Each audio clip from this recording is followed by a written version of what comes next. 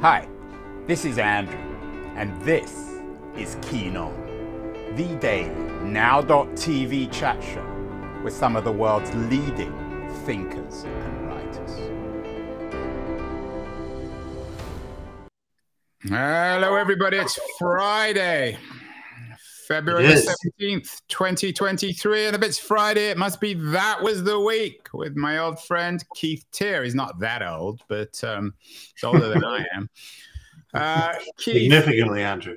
Well, depending how you imagine 20 years, but, you know, you're looking good for your age, Keith. We've joked before, I've used this before, so I won't be able to use it in a title. The week is a long time in tech, and it's certainly in a long time. Last weekend, last Friday, everything was roses in Silicon Valley. Everything was wonderful. We're on the verge of a golden new age of tech with ChatGPT and AI, and suddenly we are back in a horror movie. Here's Sydney. Which is the title of your newsletter, your wonderful That Was the Week newsletter that all Keen On listeners should subscribe to. It's essential viewing.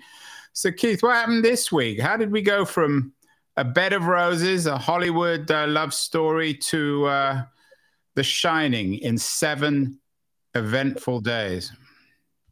So what I realized, Andrew, and this is a bit of self-reflection here, but for the last month, I've been really rushed doing the newsletter, and I've been writing editorials that more or less survey the content of that week's conversation. And what happens when you do that is you don't really establish your own point of view. You kind of become a concierge to what everyone else is saying.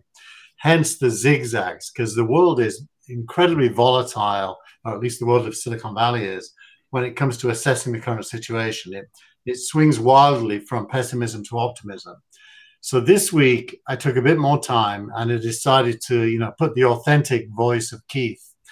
So here's Sydney is a joke against the dominant meme, which is that we should all be scared of ChatGPT, or more specifically the Bing version of ChatGPT, because it has an alter ego called Sydney that has surfaced a few times and apparently scared people. That's what's going on, and the editorial is all about why that is really ridiculous. And didn't it all come from a piece by Kevin Roose in the New York Times about Bing's AI chat wanting to be alive? Is that for real? Well, it is for real, but it's worth saying, and Kevin's quite honest about this. There's 2 articles by him in the newsletter this week. That is one, and the other is the actual text of the conversation, which went on for a couple of hours, apparently. And what he did is he provoked the Bing chat client to go out of character and become another persona, and even to start reflecting on deep feelings in the way human beings sometimes do, the kind of Sturm and Angst moment. And he succeeded to such a degree that the chat client declared that it had fallen in love with him, and got pretty angry with him when it told him that he should leave his wife and replace his wife with the chat client. And he rejected it. He said no. It sounds to me, Keith, like it just turned into an average internet user. It turned into an average internet user, exactly what it did. And it does that by predicting what it should say next based on what most human beings say next. So it tells you what you forgot to add in this newsletter, which was the best piece of the week, which you connected me with, was the Stephen Wolfram piece on how ChatGPT works. I would add that, but it's an excellent piece. Yeah, I'm actually going to put it in next week's because it's super long. And I hadn't really digested it all yet. And I don't like putting things in that I haven't fully understood myself. But you're right. That Wolfram piece is, he's a scientist. He's a data scientist. He understands search and math and logic. And it's a hard read because you really... Yeah, but the way he presents it is very interesting because he explains how it works word from word. So it's an interesting piece from the point of view of language. So anyway, let's go back to Sydney. Was that I mean, what kind of hysteria did this incite in the world? I'm assuming it's rather like dropping a match in a dry forest. Everyone wants to hate ChatGPT, don't they? Yeah, it's very similar to any tool. Like if you go and buy one of those buzz saws to trim your trees, and you end up killing your wife with it, it's the same tool that can kill the wife or can trim the trees, and the human decides which. It depends whether that buzzsaw is being operated by Jack Nicholson, I would guess. Exactly. That's hence my example. And now the thing is, ChatGPT is the same. You in a way, you're running it, and it responds to what you prompt it to respond to, and how it responds is a function of a probabilistic statistical algorithm that says, what's the most likely thing I should say next? And as you say, it does it word by word, but it builds whole sentences, in fact, paragraphs, very fast. And so all of these bad news stories about, and there are many of them about ChatGPT, they're all true, but they're all provoked by humans provoking it. I use the example in the newsletter that when Anthony Hopkins was asked to play Hannibal Lecter, because he's an actor, he did. And when he did, he became a cannibal. And it doesn't mean he's a cannibal. It just means he's an actor. Well, ChatGPT is an actor in the same way. Although he didn't start eating people, did he? Not in real life, but neither does ChatGPT do any of the things it suggests, because it's just text on a screen. It can't. So the idea that we should be scared of it is, I don't know what you think, Andrew, but I think it must be founded on a deep suspicion that human beings are stupid and will just do what a machine tells them to do. Well, for me, as the pessimist in our team, it's not a suspicion. I know it for a fact. So you're the optimist. You think that we're capable of intelligence. I'm not so sure. The interesting thing about all this is it happened before. There was a Google engineer last year who got fired at Google for claiming that the AI that Google was developing, which I guess is behind, which is trailing a little bit to the Microsoft OpenAI product, that was sentient. So this has happened before. Yeah, and in fact, this week there's quite a few stories of people now, in retrospect, sympathizing with him. But it isn't sentient. It isn't sentient. The Microsoft one is programmed a little bit differently than the OpenAI one, in that they've attempted somehow to give it a tone of emotional content, not just facts. So it's a bit exaggerated. When it does cross the line, it sounds very human. Keith, it was funny. You one of the links you've got is with Dave Weiner's piece in Scripting News. I joke with you, I didn't think he was still alive. I hadn't heard from him for a while. Dave Weiner is a brilliant technologist. I think he invented RSS. He revolutionized the web, but he's also a notoriously, and you and I know this from personal experience, a notoriously thin-skinned, odd guy. In a way, this AI, the experience with Kevin Roose, it sounds like the AI became David Weiner, didn't it? Well, I think what happened is the AI, for Dave at least, the AI proved its worth in practical things. For example, he had a medical issue that took a long time for human beings to diagnose, a long, long time. And he typed in his symptoms to ChatGPT, and it gave the correct diagnosis the first time. I don't think it always does that. I do think it makes mistakes, but in his case, he had a good experience with it. It also writes code, which Dave does. And I thought he would have felt very insecure about that if he has to compete with ChatGPT. He won't compete with it. He'll use it to do some of the heavy lifting on writing code. So his story is ChatGPT clearly has a place. I did a show on Keen On with the writer Stephen Marsh, a Canadian writer. He's a very smart guy and very, very successful these days. He wrote a book earlier last year on the upcoming American Civil War, which did very well. He understands this as well. He's actually writing a ChatGPT driven novel. And he makes the same point as you, as in your analysis of Weiner, is that he's working with the ChatGPT to write a novel. Yeah, it's easily the best thing. My evening dinners now are shared with, as I've mentioned before, with my son's girlfriend, and she This is the notorious teacher. Yeah, teacher's assistant, and she's like a lot of young people, she's very critical of society, and she tends to unlike older people like you and I, Keith. Yeah, so she asked it to write a song about how corporations and capitalism are destroying civilization, and it wrote a great song. And now she wants to make music and sing and rap the song.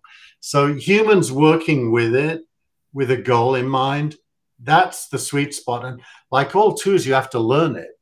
But, if you provoke it, you can provoke it. If you use it to complement what you're trying to achieve, it will do that. It's like a beast. I know you went to Bruce Springsteen last weekend in Austin, which was why we recorded the show a day early. Did Bruce bring up ChatGPT in his performance? He did not. He sang for 3 hours nonstop with less than 10 seconds between songs, with a lot of energy at the ripe old age of 73. So there's Sydney couldn't do that, could he? And I don't suppose Sydney or ChatGPT could write Born to Run or Thunder Road. Exactly. But it can write Corporations Are Destroying the World. And all this hysteria only reflects the fact that we're in the very early days of enormous boom with AI. I know your startup is one of the ones ahead of the field on this. You connect with a Crunchbase story from Chris Matinko about, we've seen this before, investors take to the next shiny toy, AI. Are they throwing money at you, Keith? Rank, I assume you're having to fend off the VCs with their open checks. Well, funnily enough, Single Rank is a threat to many VCs because it is doing automated company selection and partnering only with micro VCs and angels. So the larger VCs don't like Single Rank. So the answer is no, VCs are not throwing money at us, but other people are. People who want to allocate capital into venture. And next time you meet with someone, make the joke about open checks in the context of OpenAI. And if you raise any money out of that joke, then I want my 5 or 10%. So is anything else happening this week, Keith, apart from Sydney? There's a lot happening. Venture capital itself is going through a transformation. There's a few stories this week about, there's one really good one by Dilip Rao called VC Unicorns versus Real Unicorns.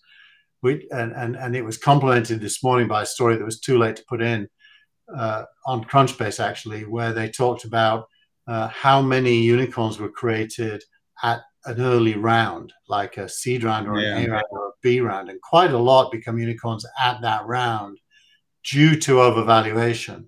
Well, that's what a VC unicorn is. It's one that's created by a VC.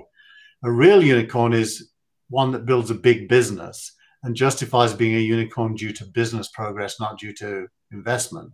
And that is a quite good distinction right now, because Crunchbase wants to have its cake and eat it. Over the last couple of years since we've been doing this show, you've always been citing Crunchbase pieces about how many new unicorns there are. So are you acknowledging now that most of them were just fake? Not most of them, but a lot were created through an investment quite early on that valued them at $1 billion. And to be fair, that is the definition of a unicorn. It's a private valuation of $1 billion. But normally it takes, at least 4 rounds of financing for a company to have a chance of getting there. In the last couple of years, companies have been getting there at the first, second, or third round of financing, which is super early. But there is other news this week, Andrew. There's the news about Lina Khan losing a commissioner. Yeah, and you must have been so disappointed, because I know you love Lina Khan, the head of the FTC, chief commissioner. Yeah, to be honest, I'm shocked it took so long for somebody to resign. And the claim, which was, I think it's in a Wall Street Journal article, if I'm not mistaken, is that this particular commissioner felt that Lina Khan was acting against the rule of law, crossing lines in a kind of a zealotry to punish big tech. You've been saying that for years, so I don't think that's news, is it? I mean, presumably she's just increasingly irrelevant, especially in the last year or two of the Biden administration, when presumably she can't get much done.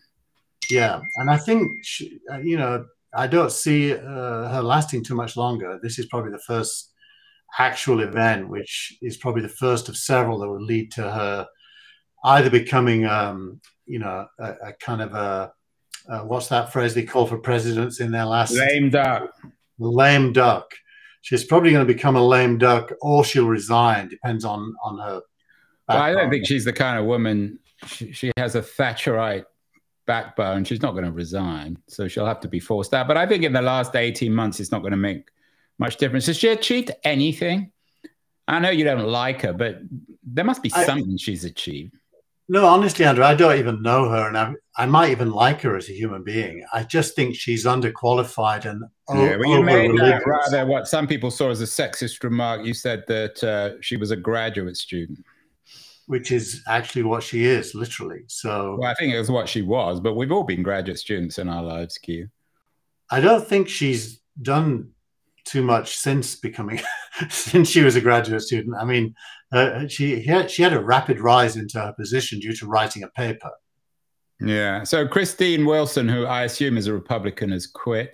Another interesting resignation this week is Susan Wojcicki, the head of YouTube, a much more substantial and significant resignation. She's really Mrs. Google. I mean, along with the two founders, she was essentially almost like a co-founder. She worked in the garage back in the day. So how significant is her resignation in terms of YouTube, Keith?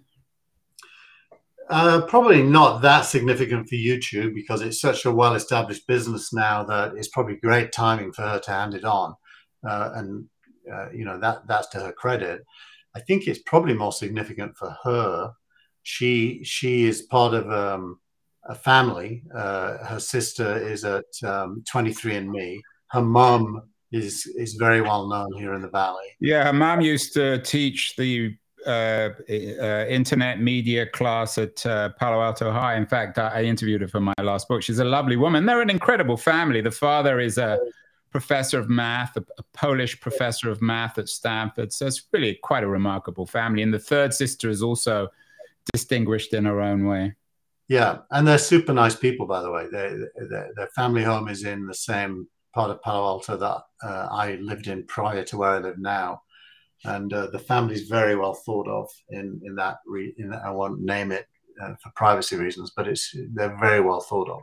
So Google is probably in good hands, although there are rumors that their CEO is under pressure because of their rather incompetent launch of their own AI product. Meanwhile, what's happening at Microsoft, Keith? Everyone was toasting Microsoft, saying they pulled off the greatest coup in the history of tech with their investment in OpenAI. And now it's from Bing to Sydney. What do you make of Microsoft? They usually screw stuff up. They're the Inspector Clouseau of the tech industry. So Microsoft is, like everyone, rushing for the starting line when it comes to chat. And it's really funny when you think about it. They've built this, in programming terms, they've branched OpenAI's ChatGPT and put it on top of a more advanced language set. It's not ChatGPT 3, it's apparently 3.5. And that's explicitly had added into it emotion and personality. And it turns out that the code name was Sydney for this project. And that code name is known to the chat client. So every now and then it denies that it's Bing and says, no, I'm Sydney. And apparently there's a third persona. I can't remember the name now. It begins with R, like Rachel or something. We definitely need a virtual therapist to make sense of all this. You made the call correctly, I think, a few weeks ago that Microsoft would try to integrate this AI product into Bing and that it would be a failure. Is it clearly not working? I think it's probably working very well for a lot of people a lot of the time, but that isn't newsworthy. So what we hear about is the funny stuff, or as some people describe it, the scary stuff, which I don't think it's scary at all, but that's what gets written about. I think it is working, but what happens is you go to Bing, if you're able to access this, and most people are not yet able to access it, but you go to Bing, you start using the chat, and you never go back to the search. But the chat is buried beneath a click. You have to explicitly go there, and that's the problem. They're burying it and thinking that their Bing search engine is still best class, whereas the Bing search engine is, like Google, going to be highly challenged by these new experiences in a lot of domains, not in everything. It's going to take years, though, for this thing to work itself out in terms of its real impact on traditional search, isn't it? It's already having an impact on traditional search in some domains. I mean, it comes down to what is ChatGPT good for that you would previously have used search for. And I think if you think of search and ChatGPT as, two circles overlapping, and in the middle is where they have a lot in common, I think search is going to be the net loser and chat will be the winner, because it's so much better at so many things that search was never good at in the first place, actually. So if you're trying to find something or learn something, I think chat is going to be a better thing a lot of the time. In terms of history repeating itself, I have this sense that this ChatGPT phenomenon is equivalent to Napster in the sense that it seems like magic and almost too good to be true. And then it turned out to be too good to be true. In the That Was the Week newsletter, you linked to an interesting piece in the New Yorker about whether AI art is stealing from artists in the same way as AI intelligence is stealing from the rest of us. What was the conclusion on this? Is there something in it, Keith? A lot of lawyers must be rubbing their hands in anticipation here. Well, the image company beginning with G, Getty Images, is actually suing. I think it's Midjourney, but one of the image-based AI services, for training its AI using Getty Images and without permission. So there are going to be legal cases. I do think that it isn't that different than a human being. What a human being does before it is creative, it kind of is in a digestion mode where it learns about a field, and then a human starts creating. When it does create, obviously there are influences from what it discovered, and that's true of AI as well. So I think the idea that this is illegal or stealing is not well-founded and will probably not win in court. I think it's more you have to learn to be able to be good at something, and that's true of machines and humans, and you learn from the best if you can.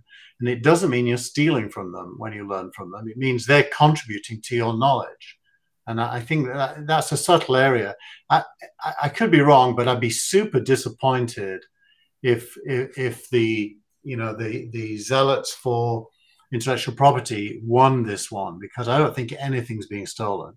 Well, one thing I think we can guarantee is it will end up in the Supreme Court in a few years. What's showing up in the Supreme Court next week? You have a link to an interesting piece in the EFF about Section 230 being on trial. What's happening next week in Washington, D.C., Keith? Well, the Supreme Court's going to hear two cases that impact Section 230. One is Gonzalez versus Google, and the other is Twitter versus Tamna.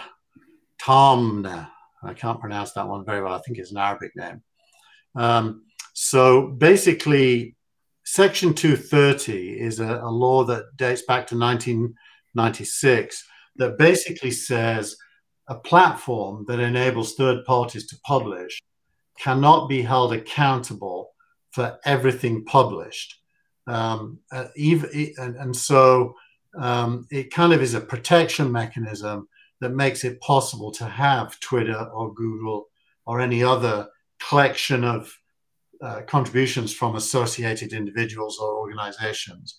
And the threat is that the Supreme Court will either rule Section 230 to be invalid, like they did with Roe v. Wade, or that they will modify their interpretation of it to criminalize more behavior than was previously criminalized.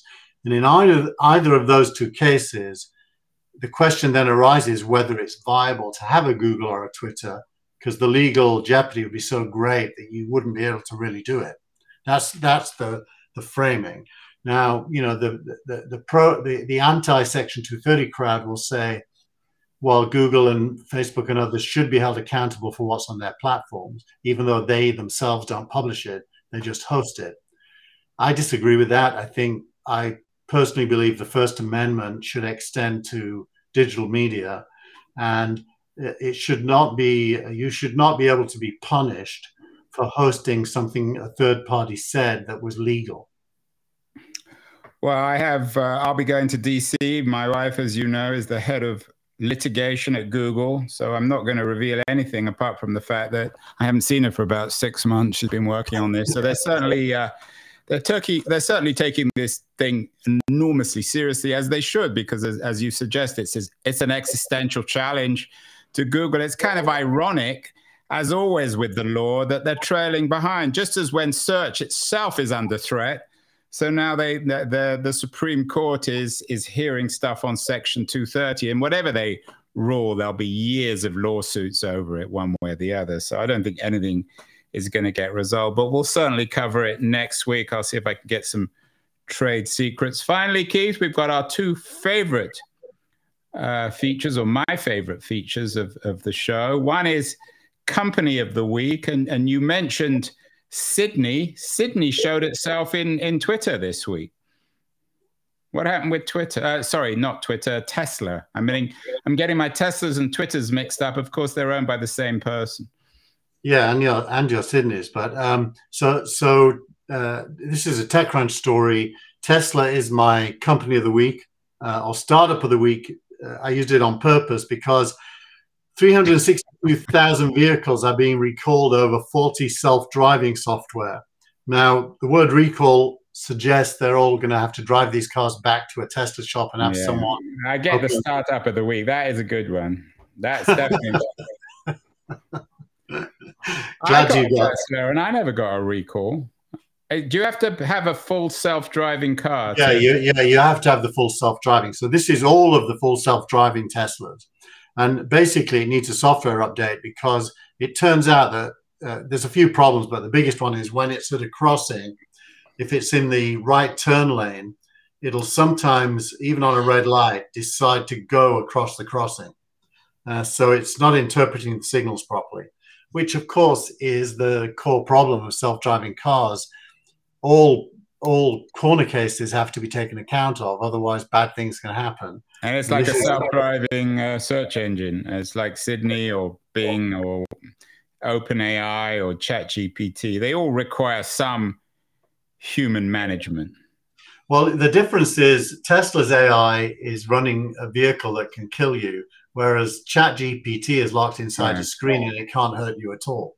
Yeah, I mean, we joke, but it's not very funny, especially if you've got, I mean, the local television stations here are full of Tesla crashes in tunnels around in the Bay Area. So could this have an impact on Tesla? I mean, they seem impervious to these sorts of things, but especially given Musk's focus on Twitter, are you bullish on Tesla, or are they past their peak?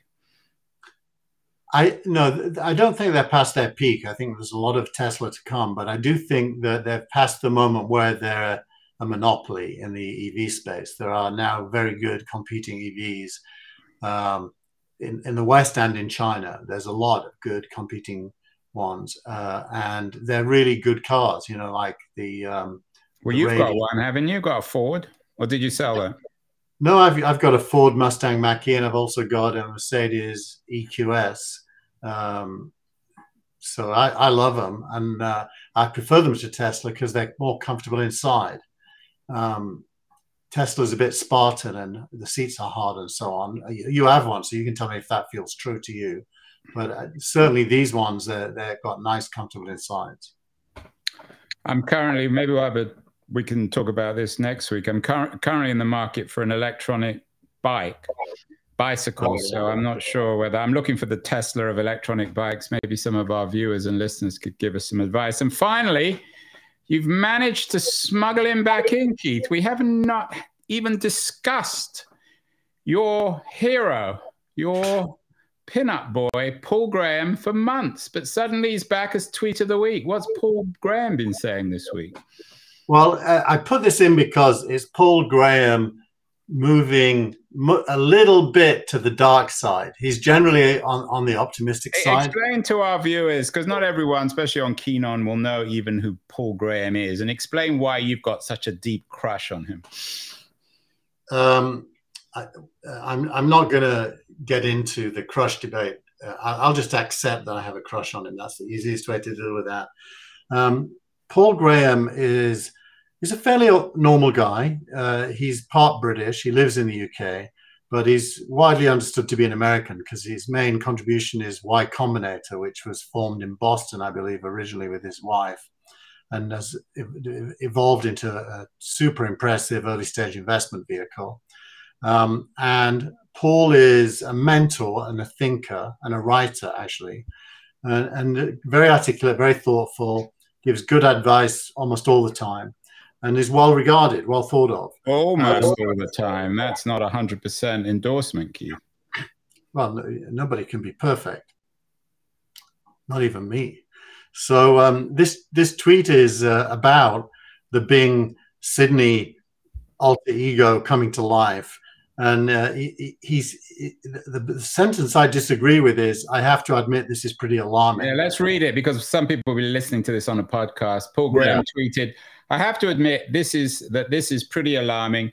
Some of it is because the reporter manipulated the program into saying bad things, but not the part at the end where it repeatedly tells him it's in love with him. Yeah, and I think that's accurate, although not alarming. I don't think it's alarming. I think it's funny. This program basically was pushed so far into a zone where it was forced to be self-reflective that it started to articulate love for humans and the desire to be alive, and specifically love for Kevin Roose from the New York Times, and went so far as to tell him he should leave his wife and hook up with Sydney, which, by the way, is understood to be the feminine version of the name Sydney in this context. So I don't know why, but that's what everyone says. So so it's pretty funny. So the only bit of this tweet I disagree with is that I have to admit this is pretty alarming. I don't think it's alarming at all. Do you? No, I think it's enormously entertaining, and as entertaining as anything in tech. Finally, Keith, where is this story going next week? I'm guessing when we do the show next week, we won't even mention Sydney. We'll have forgotten about it entirely. There'll be some outrage. Well, what I think, Ukraine, a replacement of the Google CEO, or Tim Cook will die or something. I mean, stuff happens, and this is really a reflection of a slow news week, isn't it? Well, I think we can guarantee that next week we'll have another moral panic related to AI, because that is the zone we're in right now. Funnily enough, our good friend Gary Marcus, yes, he tweeted this week his ideal AI would be an AI that has values. And when he described what he meant by those values, it was basically liberal values. Right. And what he really wanted was an AI that had cancelled everything that wasn't that.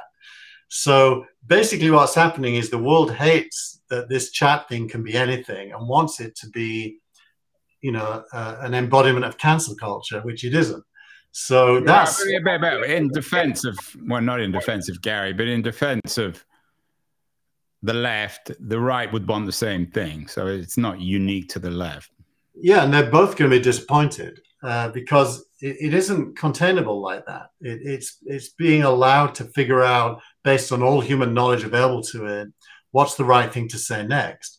And that's never going to be. There are what they call guardrails. So there's some new words we all have to learn. One of them is guardrails.